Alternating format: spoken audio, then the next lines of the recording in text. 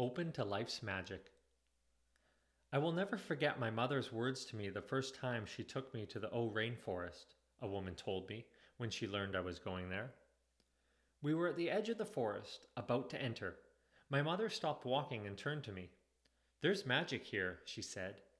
It wasn't her words that impressed me. What struck me was the absolute certainty and matter of fact way she said it. It was like she had just told me, "Dinner's ready." There's magic in the air. It's the next place on the journey. It's inevitable. We've been clearing the path so we could do more than merely trudge down the road. The road leads to magic, a magical way of living, a magical way of being here. A magic in the air isn't an illusion, isn't a trick. You have done your work. You have stuck with the journey. Now is the time for fun, the time to see and know more of life's magical ways. Walk lightly. Enter the enchanted forest. Look around. Keep your eyes and ears open. Tell others what you see.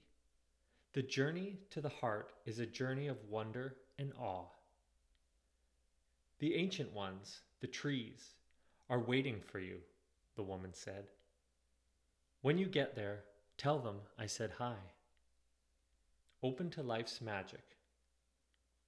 It's been waiting for your call.